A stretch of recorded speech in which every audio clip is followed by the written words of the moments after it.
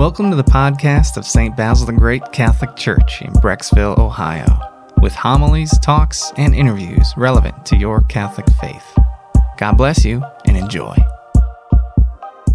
This gospel passage is one of my two favorites. Zacchaeus, the short guy who had to climb a tree to see Jesus, and this one are my two favorite gospel passages. But this gospel passage is very, very transformative. But in order for it to have the power, we need to go a little bit deeper than simply, oh, good, she didn't get stoned. Right? There's something much deeper happening. So I kind of want to draw us in a little bit before I kind of end with the final reflection. So it says, early in the morning, Jesus goes into the temple area.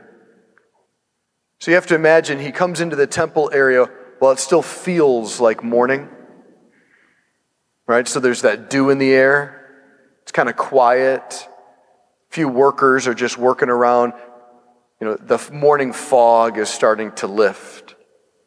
And there's Jesus just walking in this incredibly sacred building that both as God and man, he has very deep relationship with. He's walking around, looking at the columns, soaking it in, knowing everything that the temple is meant to be and knowing everything that he actually is. And as he's there, people are coming because they know he's in that area and they've heard of his reputation. They know he's worked miracles. They've heard that he's preached with the religious leaders of the day and he's debated with them eloquently and effectively. They've heard he's incredibly gracious and kind. And so they start coming in. And as they start piling in this morning, he sits down, which is the posture of a teacher. And he begins to teach them all the things we've always read in Scripture he teaches, right? The truth of who God is and who he's not. A loving Father who has beautiful plans for our fulfillment. And a loving Father, because he loves us, shows us all the ways we can go the wrong way. He also teaches us who we are, the great dignity we bear. He also lets us know that when we forget that and we act less than who we are and we turn our back on God, he reminds us of the mercy waiting for us, that all we have to do is repent, turn around, and we will be welcomed home. And he's communicating this in such a way that not only physically are they drawing near in this morning temple scene, but even in their hearts, they are longing to be close to this man who, when he speaks, they're on fire. When he speaks, their heart is filled with hope. And into this beautiful symphony of teaching and being set on fire comes a cacophony, this interrupting noise. As they bring this woman who's caught in the very act of adultery, they shove her in front of all the people. And they point right at Jesus and at her, and they say, "You know the law of Moses that God gave us." She knows it. The punishment was, if you do this, you get stoned to death. What do you say? You can see the violence of this interruption compared to the beauty of the revelation that Jesus was doing. And so they're asking him, they're pointing fingers at her, and as you look at her, you see a woman with clothes disheveled, hair all over the place, and she looks lifeless. Lifeless because she has already absorbed the accusations as her identity. The finger pointing, the name calling, she's identified with. And so she considers herself as, that's who I am, it's what I've done, that's it. And she knows, that's it, I get stoned. This is it. Her greatest fear is on display, right? Imagine if your stuff was known, right? Gives us a new appreciation for the seal of confession, huh? To have your stuff exposed so violently and recklessly. She's just totally exposed. And so the presence in her life of accusation and condemnation is so intense, she's even adopting those voices and calling herself all those names that you can imagine. And then there's the presence of Jesus, who just bends down and starts writing in the dirt. Doesn't participate, doesn't fight, doesn't add to the intensity. Just disarms things with silence. And they keep pressing in on him. Tell us, what will you do? What will you do? Because they know if he goes against Moses, they can now arrest him and get rid of him.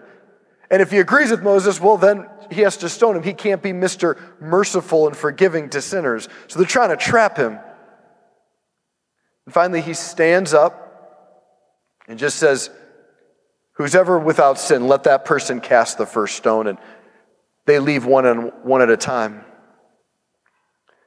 You see, what Jesus did there was created a space. By disarming the situation, getting rid of the condemnation, he creates a space and a context for her to receive her identity in a new way.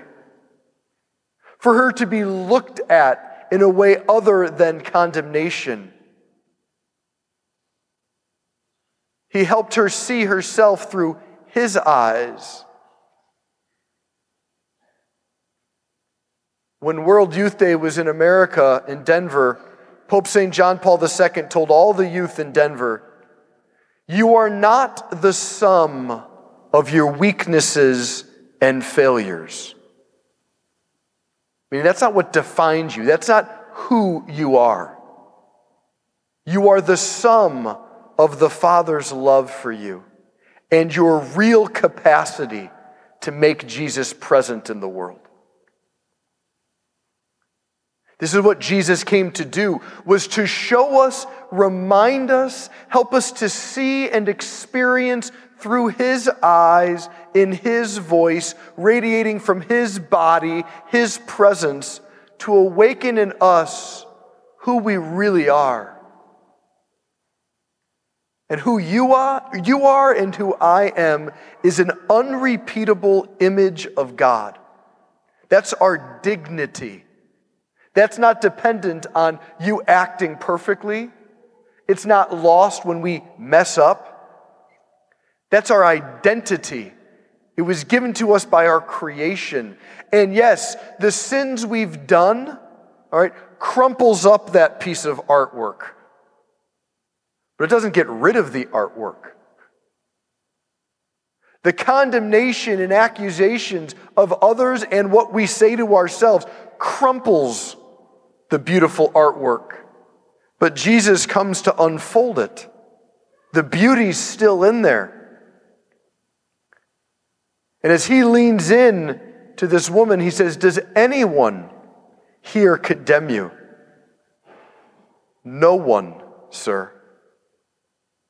Meaning, he so created a space where all the condemnation was gone, and she could receive who she is, that there's more to her than her mistakes. Her story is still being written.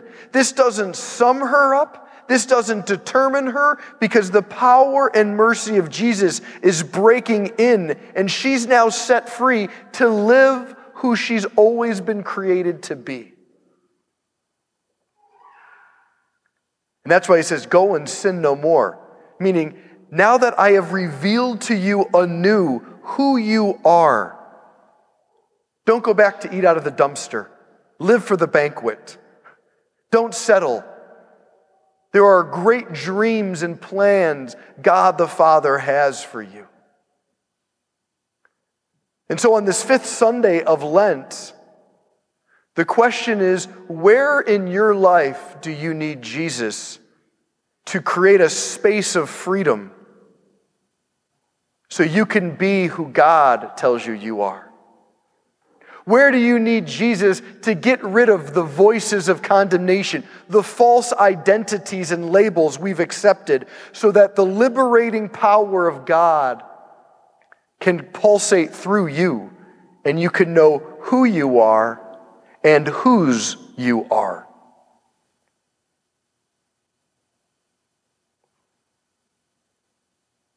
It might have been 20 years ago.